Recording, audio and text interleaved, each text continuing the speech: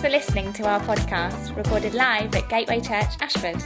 You can find out more about us on our website, gatewaychurchashford.co.uk. If you've got your Bibles with you today, or a phone, or whatever it is you access the Word of God on, if you want to just turn to Luke 18 while I move this out of the way. So that's Luke 18, that's where we're going to be this morning. Just let me get myself sorted out. So you can pop it up on the screen now if you want, and that way, while I'm talking, we'll get to this in a minute, but I'll give you some sort of indication where we're going over the next few minutes. So I thought this morning what we'd do is we'd look at the parable of the persistent widow. And one of the reasons why I thought we'd do this is that recently Claire and I have realised that we needed to be telling our oldest child, Edie, who's like 3.5, a little bit more about Jesus. So to give you some background, she'd had a toddler Bible, which we would avidly read to her every night, from about the age of 1 through to about sort of 2.5, 3. We'd try and read this Bible with her every night. But there aren't that many stories in a toddler Bible. So after a little while, she got really bored of the same stories again and again and again. And she had begun to switch off. And we tried other versions of the Bible with her, but they were she's either too old for them, or she's just not old enough yet. She's like in an in-between phase. Because some of the Bibles for kids are some of them are pretty gruesome. I mean, there's something about Daniel being thrown into a lion's den, or baby Moses being shoved in a basket and set off down a river by his mum. That seemed to kind of upset Edie a little bit. She was, why would a mum do that to her baby? No, surely not. So at the moment, we do this thing, and it's really cool because she now asks for it every night. Dad, can we have the Jesus chat now? And so we do the Jesus chat every night, and she'll go, just a little Jesus chat. And I'll tell her a story, and I'll tell her another one because she wants another one. And it's great. I'm really enjoying it. So I do a story from the Gospels every night with her, and I try and remember something or a parable, and I tell her about it. And it's been really good for her because she's starting to engage with Jesus, and she's starting to engage with stories about Jesus and ask me questions. But it's also actually been really good for me as well, because 3-year-olds ask really difficult questions. And sometimes it's actually quite hard to answer some of them. I think the thing about Jesus' teaching, and on any subject, is that it's so rich.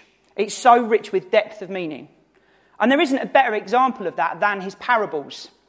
And so parables were stories that were often told in first century Jewish kind of culture. So rabbis would tell parables. It was a way of communicating a moral message or moral meaning through a story, so people would understand it. There are more modern versions of that. You've got Aesop's fables and different stories like that tell different stories and give and communicate a moral message. But Jesus' parables were unlike anything else. They are so profound that you can go on Amazon and find whole books written about individual parables that last 2 or 3 verses in the Bible, as theologians try to grapple with exactly what Jesus was communicating. They are so rich with depth of meaning. And so I thought what we'd do today is we'd look at the parable of the persistent widow. And it's a bit of an odd one, in that Luke actually tells us why Jesus is telling the parable before he actually kind of recants what Jesus said. And he says that actually Jesus told the parable because he wanted his disciples to understand why they should pray and never give up.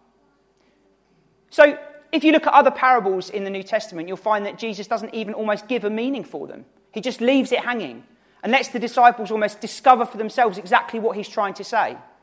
But in this example, here in Luke 18, we have a parable where we know the meaning before we even start reading it. And I've mentioned a word today already that I know is going to irk with some of you straight away, and that's the word prayer. Because I know that for a fact, when anybody talks about prayer, my kind of guard comes up a little bit. Because to be honest with you, and I'm going to be really frank, praying is really hard work, isn't it? Yeah, praying is difficult. It's hard to pray. And usually when I listen to somebody talk about prayer, I feel one of 2 things. I either feel really condemned, I go away from it thinking, oh gosh, I don't pray enough. Or I just feel encouraged to go away and turn over a new leaf. But then Monday, Tuesday comes and I'm back in the old habit again. And praying isn't easy. It really isn't easy. And I'm going to give you a couple of examples of that in a second.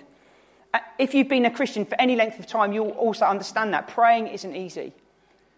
But I want to encourage you today in prayer. I want today to be an exhortation to you to pray more. So I'm hoping you can hear my heart on that. Today we're going to be looking at this stuff, and I want to encourage you in prayer today. So there's two examples I just want to give you quickly from the Bible about actually, because the Bible tells us that it's not only us that finds prayer difficult.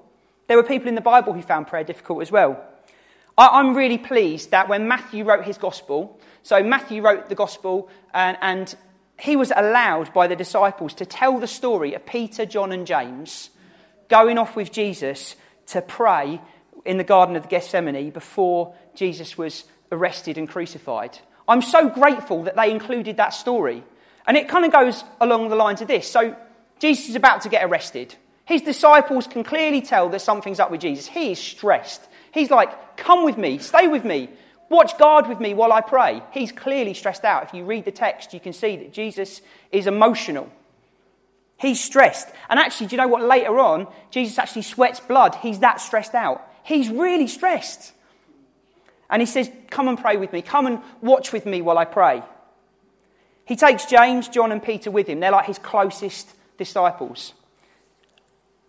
And they keep falling asleep. So Jesus starts praying and they just fall asleep.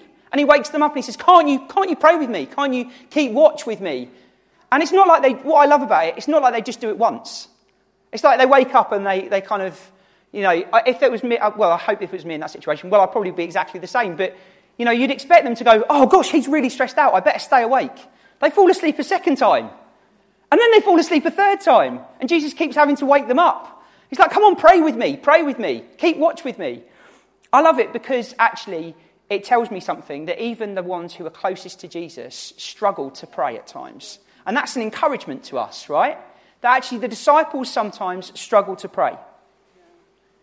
I've got ADHD, so if you've spoken to me outside in the coffee area after church, it's not that I'm not interested in you, but sometimes my eyes wander around the room because I have attention deficit hyperactivity disorder.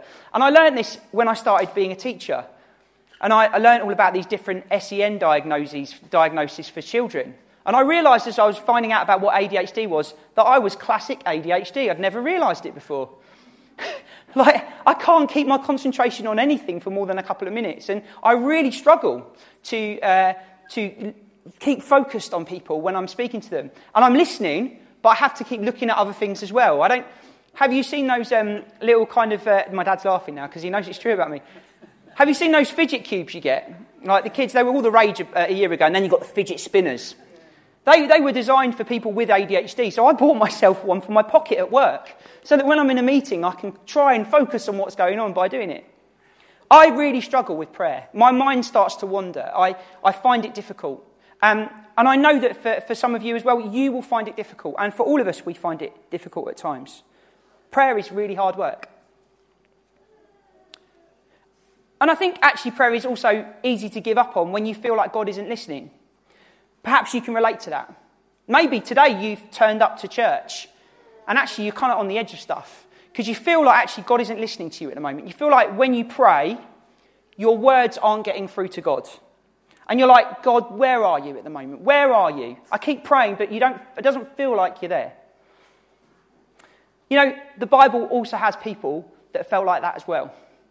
You've got David in the Old Testament. He is a king who is a man after God's own heart. What that basically means is he was like God's guy.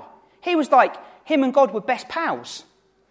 And David sometimes felt like God was distant from him. Just look at how Psalm 22 starts. Psalm 22 is a psalm that Jesus quotes from the cross when Jesus feels almost like God is far from him. And David says this, my God, why have you forsaken me? Why are you so far from saving me from the words of my groaning? Oh my God, I cry by day, but you do not answer. And by night I find no rest.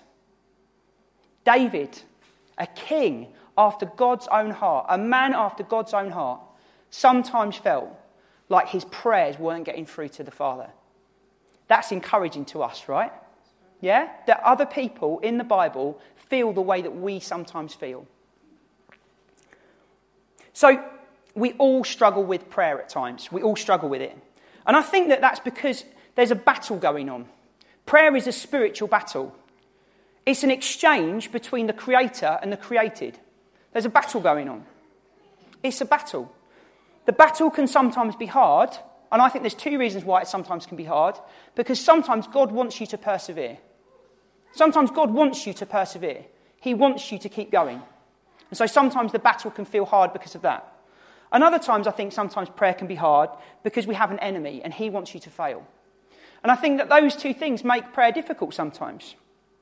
And so, as I said, I'm hoping today is going to be an encouragement to you and a provocation to not give up. So let's just look at this parable. So it's been up on the screen a few minutes. Maybe while I've been speaking, you've got bored and you've started reading it. So let's just go through it together. And then I want to just pull some things out of it. And I thought what we'd do, just to give you some sort of trajectory about where we're going, I thought at the end of the meeting we could pray together, okay? So here's this parable, and it's in Luke 18, if you've not got there already. And he told them a parable, to the effect that they ought to always pray and not lose heart. He said, this is Jesus, in a certain city there was a judge who neither feared God nor respected man. And there was a widow in that city who kept coming to him and saying, "Give me justice against my adversary." For a while the judge refused, but after a while he said to himself, "No, though I neither fear God nor I respect man, yet because this widow keeps bothering me, I will give her justice so that she will not beat me down by her continual coming." In the Greek, actually, that beat me down is like give me a black eye by her continual coming. He gives her justice because he doesn't want to get beaten down anymore. And the Lord said, and Jesus said this, hear what the unrighteous judge says. Hear what he says. He says, I'm going to give her justice. And then he says, and will not God give justice to his elect who cry to him day and night? Will he delay over them? I tell you, he will give justice to them speedily. Nevertheless, when the Son of Man comes, will he find faith on earth? Okay, so according to Luke, Jesus told this story about why we need to pray and not give up. And Jesus' chosen literary device here is a how much more argument. And he does it elsewhere. So there are different parables in Luke, there's lots of them. And you will see this device used in lots of his parables in Luke. So for example, in Luke 11, you have the parable of the prodigal son. And what Jesus does is he creates this opposite scenario with the older brother. The older brother is meant to be an opposite version of Jesus. Jesus is the opposite of the older brother. He would welcome us home. And he makes the comparison. It's a how much more argument. He's saying, well, look, if that elder brother's like that, but how much more? What about me? I'm different. Also, there's another example, and this is on our same topic of prayer from Luke. And it's the story of Jesus telling the disciples about a friend who goes to another friend to ask for bread at midnight. I don't know if you've read that one. And he says this, he says, if you go asking a friend for bread at midnight, he won't give it to you because he loves you. He's going to give it to you because of your audacity to wake him up at midnight and ask him for bread. He'll probably be shocked enough to just go downstairs and get some bread out of the cupboard and give it to you, not really awake, because you've just woken him up in the middle of the night. And he basically says, well, look, if that's the case with him, how much more then will God give you what you ask for when you ask him because he loves you? And so Jesus uses this how much more argument in Scripture to try and help us understand something. And so what he does here in our parable today is he uses a comparison between two different people, and what he wants us to understand straight away is that God is not like this judge. And he also wants us to understand something else as well, that you are not like the widow. And I want to just talk through those two things. So firstly, what does this say about God? Because it doesn't say, in some ways, say anything about God. It says more about actually what God's not like. But what can we pull out of that? Well, if a first century Jew had a problem, a legal problem of any type, they had two ways they could resolve it. They could either go to the Roman courts, because obviously the Israel was under Roman occupation, or they could go to the Jewish courts. Now I think, reading the text, that the judge we read about here, that Jesus is telling about, is a Jewish judge. So just to give you a bit of background on that, why do I think that? Well, Jesus says that he's a judge of a certain city. And there was a judge placed in every city throughout Israel. It was actually originally an idea that came from Jethro to Moses And Jethro says that you need some help governing the Israelites. So what you need to do is you need to appoint 70 different men to be judges. And that process carried on through the Bible until we get to the New Testament. And you get the Sanhedrin, which is a governing group of 70 judges in Jerusalem. And they're the same Sanhedrin that Jesus gets brought before when he's arrested. And that Sanhedrin is made up of rabbis who are judges. And each one of them was a judge over a town or a city. And I think Jesus' story here, obviously it's a story, but Jesus is insinuating that this judge is a Jewish judge. And what's really interesting is when the first judges are called in Exodus, Jethro says to Moses, you need to find men who are able, who fear God, who are men of the truth, and who disdain unjust gain. Compare that statement with what the judge doesn't just get told about the judge, but says about himself. He doesn't care about God. He doesn't care about man. He only cares about himself. This judge is an unjust judge. He is not a good guy. He is corrupt. What's interesting is, if you start to think about it, if this judge was a Jewish judge, he'd have been trained as a rabbi. He would one who knew what God's heart was for widows and orphans and the oppressed and the downtrodden. But still, this judge doesn't care. He doesn't care what God thinks. He just wants to please himself. Jesus is saying, what's he saying? He's saying, here is this corrupt judge. And when pushed by this widow, when nagged, even this judge relents. Even he gives in. Even he turns towards the plight of someone in need. Granted, it's not for any good reason. It's just to get her off of his back. It's to stop her whining at him. But he still does it. How much more then, Jesus says, will God answer when you pray to him? How much more will God answer when you pray to him? Why is that? Well, we've heard it this morning. It's funny, Sarah said a minute ago, I don't know why God kept doing it. It's because God's good that he keeps blessing you, Sarah. It's because he's good that he keeps blessing you. He's not an unjust judge or a corrupt judge. He's a good God. And so he keeps blessing us because he's good. It's the heart of God to bless his people. God is just. He upholds the cause of the righteous. He vindicates them. He upholds the cause of the fatherless, the orphans, the asylum seekers. So in the Bible, when you see that, it's sojourners. That's people, foreigners to different lands. He upholds the cause of asylum seekers and widows. In Deuteronomy, we have this said about God. He is the rock. Not like Dwayne Johnson, the Rock, the wrestler, the film star. He is the rock. His work is perfect. His ways are justice. A God of faithfulness without iniquity. He's not like this judge. This judge is full of iniquity. He's a sinner. He's corrupt. He can't stand other people. He's not interested. God is a God without iniquity. He is just and upright. When you go to God in prayer, you trust that he cares about you. When you go to God in prayer, you can trust that he is a good, good father, that he will listen to what you have to say. Because he's not the kind of judge who is corrupt. He's a good judge. Isaiah prophesies that Jesus, in Isaiah we have these different servant songs, these songs about the coming Messiah. And Isaiah prophesies about Jesus that he will rule in righteousness. He says a throne will be established in steadfast love. And on it will sit in faithfulness in the tent of David, one who judges and seeks justice and is swift to do righteousness. When you go to God, he is swift to do righteousness. He is swift to do righteousness. You see, you need to understand that when you pray, he's not only listening, but he's swift to act. And I think sometimes that's difficult because I think sometimes we don't see what God's doing. We don't see behind what God's doing. And I think when we pray, God is acting, but sometimes we have to trust that he's acting even though we don't initially see him acting. God is swift to act. So that's what some of this parable says about God. And we read it from the inverse of what we find out about the judge. But this parable also says something about you and me as well. It says that we're not like the widow. We're not like the widow. You need to understand something about why Jesus picked a woman in this parable. First of all, he picked her because she was a woman. she would have no rights to go before a judge. No rights at all. The culture was like Iran on speed, yeah? So like, they've only just let women in Iran go to the cinema. I mean, shock horror. Yeah, it's ridiculous. It was like that.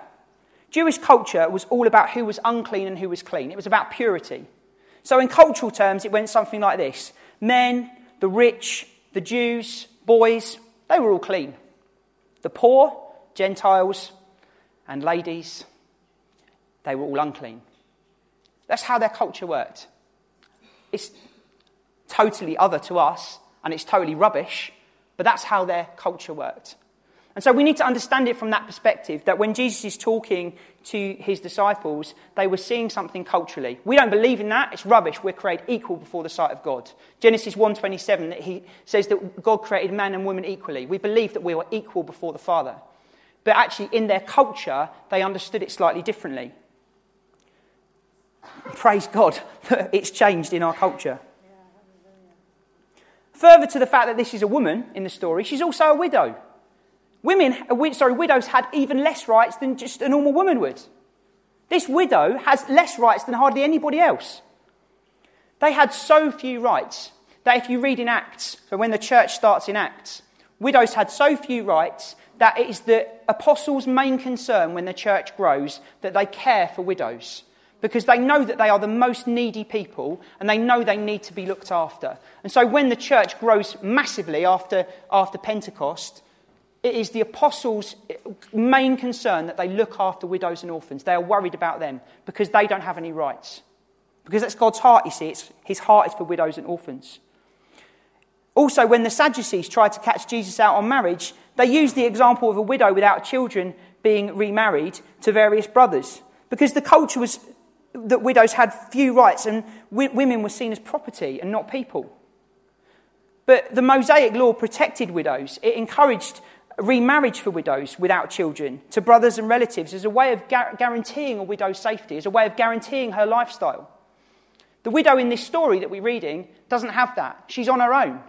She's on her own and she's trying to go before this unjust judge. She doesn't have any protection at all. She has no rights at all. Just to understand it a bit further, in the book of Ruth, the whole book of Ruth is about a widow. And this widow, Ruth, her husband dies. She's in a foreign country with her mother-in-law. They decide that they're going to go back to Israel as a way of trying to protect their lifestyle a little bit, because everything about their lifestyle has been totally ruined by the fact that the husband's died. They go back to Israel again. And they know that if they go back to Israel, that they're going to be provided for slightly, because under Jewish law, you could take little bits from the edges of fields that farmers leave behind. It was called gleaning. So they go back to Israel to glean, just to have a lifestyle. And the miracle of the story of Ruth is that Ruth meets a man called Boaz, who just so happens to be related to her dead husband. And he can act as what's called a kinsman redeemer for her. He can protect her. He can look after her. You see, you need to understand that widows in Jewish culture had very few rights. And they needed protecting and looking after. The widow in this story doesn't have any of that. She is without any rights. She's on her own. And she's going to this judge day in, day out, trying to get an answer from him. And she succeeds because of her persistence. You see, Jesus chooses a widow because he's trying to get at something in us. I don't know whether you ever feel like you're the last person that God wants to talk to. Whether you've got such a low self-opinion or evaluation of yourself that you think God doesn't listen when you pray. Or maybe it's not your view of yourself that's like that, but maybe it's your view of God. Maybe you do this kind of false humility thing. He hasn't got time for me. He's not got time for me. He's far too busy looking after other people. He hasn't got time for me. And so you discount yourself based on what you think your position is. You class yourself with the widow in this story. Jesus uses a widow in this story because he wants you to understand something. You are not a widow. You are not a widow in Christ. In Christ you are something quite different. Because even Jesus in this story, he uses the word elect. You see, you are elect by God and you are going to the one who elected you. You're not a widow without any holding, without anybody looking after you. You are a child going to a father when you pray. Paul says you're a child of the King. and that you've been adopted as his child. You're not a widow going to an unjust judge when you pray. You're a child going to a father. Peter, that guy who fell asleep in the garden, later goes on in his writing to say this: you're a royal priest. You're a royal priest. You don't have to stand outside the throne room of God waiting for him to appear with his train of servants, hoping that he might just glance at you and see your request. You can go into the throne room because you're his child and that you're a chosen priest of God. You have been chosen by him. Peter says, I'll just read it in full. He says that we're a chosen people, a royal priesthood, a holy nation, a people for his own possession. In other versions, it says that we are his special possession. You are special to God. You're not a poor, impoverished widow. You've been clothed with splendour and majesty. That's what God says about you today. So the parable says you're not like the widow. And the parable says that God is not anything remotely like the judge in this story. And the encouragement for you today is to not give up when you pray. I don't know whether you remember those funky Christian bracelets that were really cool a few years ago. I don't know whether you had one. Maybe you still wear it today because you're holding on to the 90s. They remind me of those all-inclusive bands you get from hotels or, festival bands. If you've got one of those bands, it's like you're in the club. The What Would Jesus Do band, do you remember those? WWJD. And it'd make you think, what would Jesus do? I don't know. What would Jesus do? You tell me. Who knows? Frog. I don't know if you've seen that one. Fully reliant on God. Okay? You could be a frog for God. There was one with like symbols on it. I don't know if you've seen that's a bit more modern. It's a bit cooler. It's a bit more kind of like covert. There was a guy I used to work with who wore all of these on his wrists under his shirt. I don't know why, but he did. And it had the symbols on it, and it was like the symbols were how you bring somebody to faith. These are all really good things, and I'm really not criticising them at all. They're all great in their own way, okay, if you understand it. Sometimes it can become a little bit cliche, though, after a little while. And then there was one that was push. Pray until something happens. Pray until something happens. The sentiment's great, isn't it? Pray until something happens. I don't know what they're expecting to happen, but pray until something happens. Maybe the world caves in or something. Pray until something happens. I think it wouldn't have made such a catchy title, but I think it would have been better if they'd put something like, pray until you get an answer. Pray until you get an answer. Don't just pray until something happens. Pray until you get an answer. Don't give up on prayer. Be persistent before God. I think there are times when you pray and you pray with all your might because it's like an emergency situation. It's an emergency situation, so you need to pray with all of your might. A few years ago, friends of ours had their second baby. So like really good friends of ours. And George, his name was, and all was well. Well, he was 12 pounds. So Laura, his mum, all wasn't so well with her. But George seemed seemingly healthy. He was a 12-pound baby. I mean, you would assume that he's pretty healthy, right? A couple of weeks later, when he was about 2-3 weeks old, he had a bit of a strange cough. And they went to church. And a friend there who was a nurse, and Laura, George's mum, is also a nurse. She said, I just think you should take him to hospital. That cough doesn't sound quite right. He seems to be breathing a little bit funny. So they did. And they texted us as we went. We've got to take George to hospital. So-and-so says his breathing's not right. Can you just pray? And so we did that kind of classic, yeah, we'll pray for him. I'm sure it's nothing. You know, the classic newborn baby syndrome. Nothing's really wrong. He's just breathing a bit funny. So we pray, God, pray they get the best care. I remember praying that they get the best care that they can, that they get seen quickly, because Bromley A&E waiting times, it's a little bit better than Ashford, but Bromley A&E waiting times isn't great, okay? So pray that they get seen quickly. And they took him to a hospital in Bromley, and they got seen by this paediatric doctor, who, bizarrely enough, was down for the weekend from, of all places, Birmingham, just getting some extra money, earning some extra cash. It turns out he was a paediatric heart specialist. And he said to them, if you hadn't have brought in George today, he'd be dead tonight. His heart would have stopped. George crashed in hospital. They had to almost revive him. They flew him up to the Evelina, which is a specialist children's hospital in London, and they performed heart surgery on him. He was very unwell.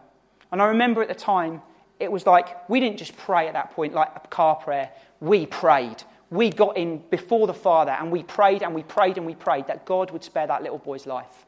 And the church prayed, and it was like fervent prayer. That was an emergency situation, and man, boy, did we pray that child was well. And he is well. I saw him yesterday.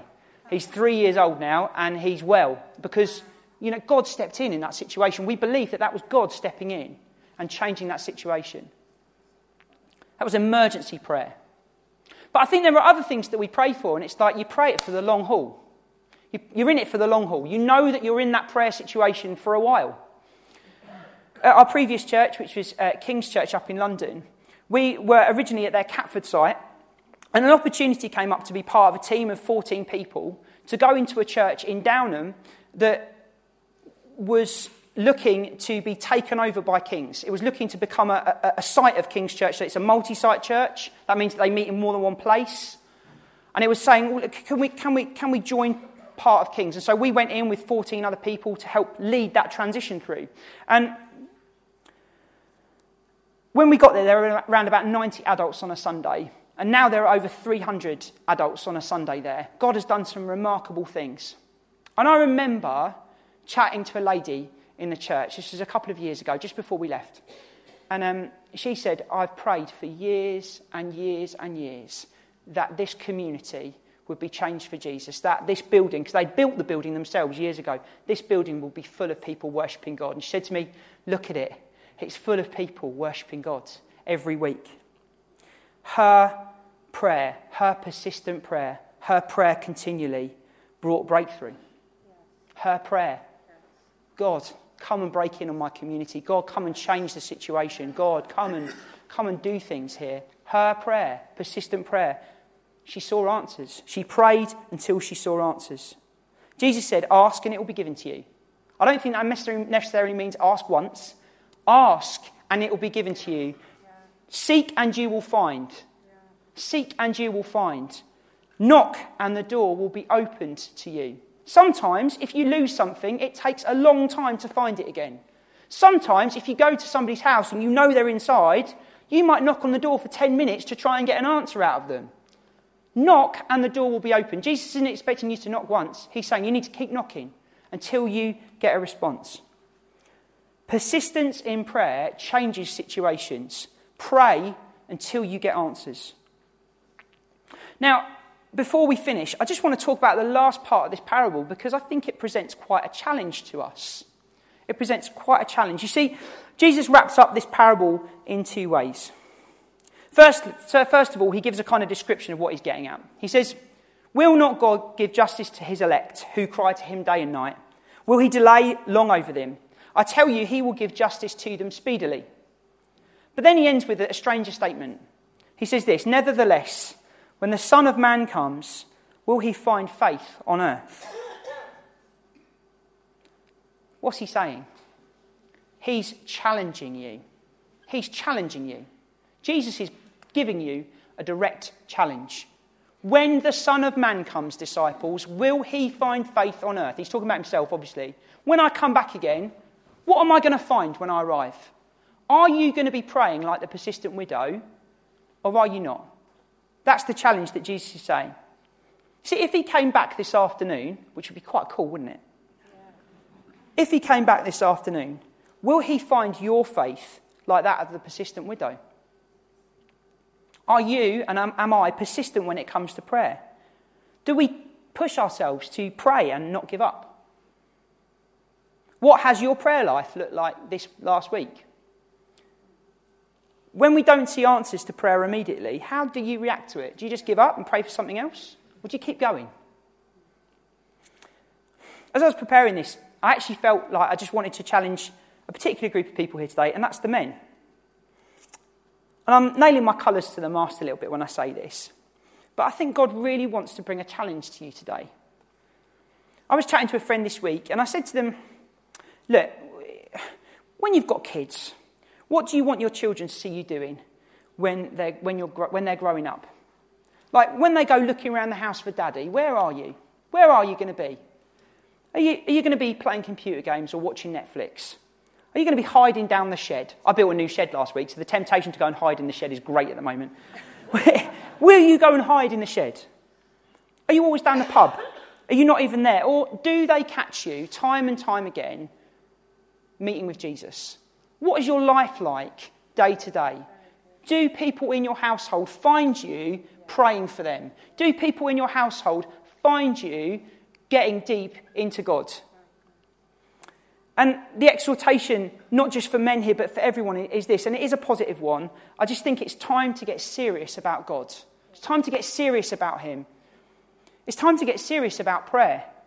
It's time to get serious about what God could do through you in belief and in your community when you start praying. Because here's the thing, the more you pray, the more he answers. Yes, that's right. And the more you pray, the more he answers. As I said earlier, prayer is a battle. Just praying in itself is a battle, but prayer is also a battle. Are you today in the battle? Are you in the battle? Or are you sitting it out? Are you watching from the sidelines? When Jesus says that when he comes back, will he find the widow's kind of faith displayed? That is a challenge. And it's a call to arms. It's a call to arms. It's time to take up your sword and fight in prayer for stuff that you know you need to see God change in your life. It's not just about going to the prayer meeting once a month on a Wednesday night. And those evenings are great. And can I just encourage you to get to them if you don't go? That's not just what I'm talking about.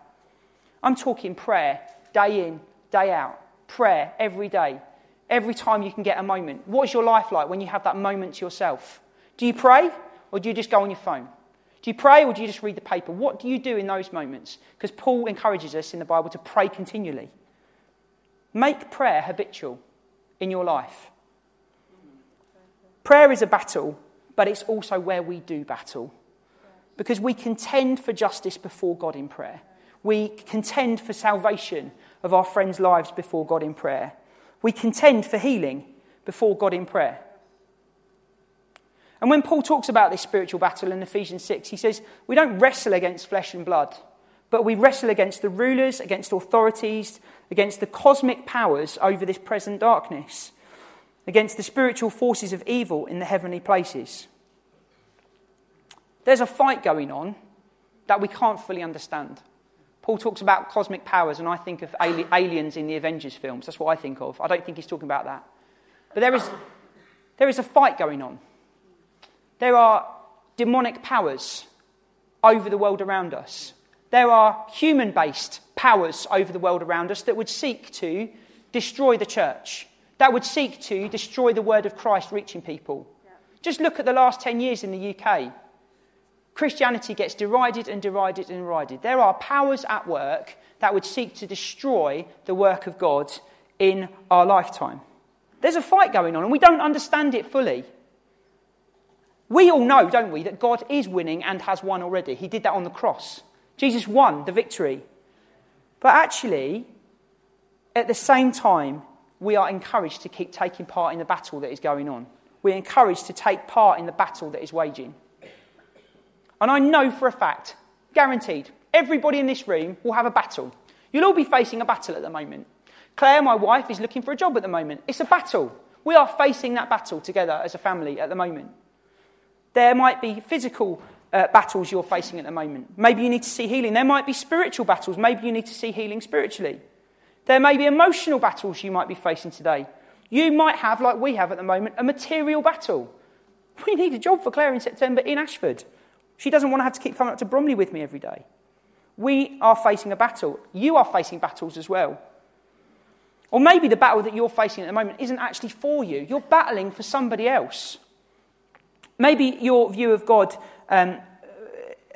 today, maybe you turned up and you just felt like giving up on the battle. You felt like walking away. Maybe that's because your view of God was a bit twisted, or maybe it was your view of yourself as well. And I'm hoping that as you've read this with me, you've seen that actually that God sees you as chosen and accepted by him, and that he is a good, good father. I thought what we'd do now, as a way of closing out the meeting, so we've got about 3 or 4 minutes left. I thought what we'd do is this, and it's a slightly different end to the morning. I thought what we could do is pray with one another to finish the morning off. Not too quick. So what I wanted to do is this. I thought we could get into 2s or 3s, and we could just pray for each other. Maybe there's something going on with you that you need God to step in and change. And you don't have to go on for ages. Just say, I just need this changing in my life. Or maybe it's a situation you're carrying at the moment that you need to change. Before we do that, and my last caveat to all of that is this. If you're a visitor or a guest here today, first of all, I didn't welcome you, so welcome to our church today. If you're a visitor or a guest, this is a great opportunity to pray. But I just want to say to you, there's no obligation for you to pray right now. If you don't want to, that's fine to say, no, we're cool, thank you very much. Or you can just talk to the people who turn around to talk to you about why you're here this morning and the weather and what else, okay? But what I'd love to do now is if we can get into twos or threes, can I just encourage you to pray with one another for just a couple of minutes, and then I'm going to close the meeting, okay? So we need to be active. This is an active message today.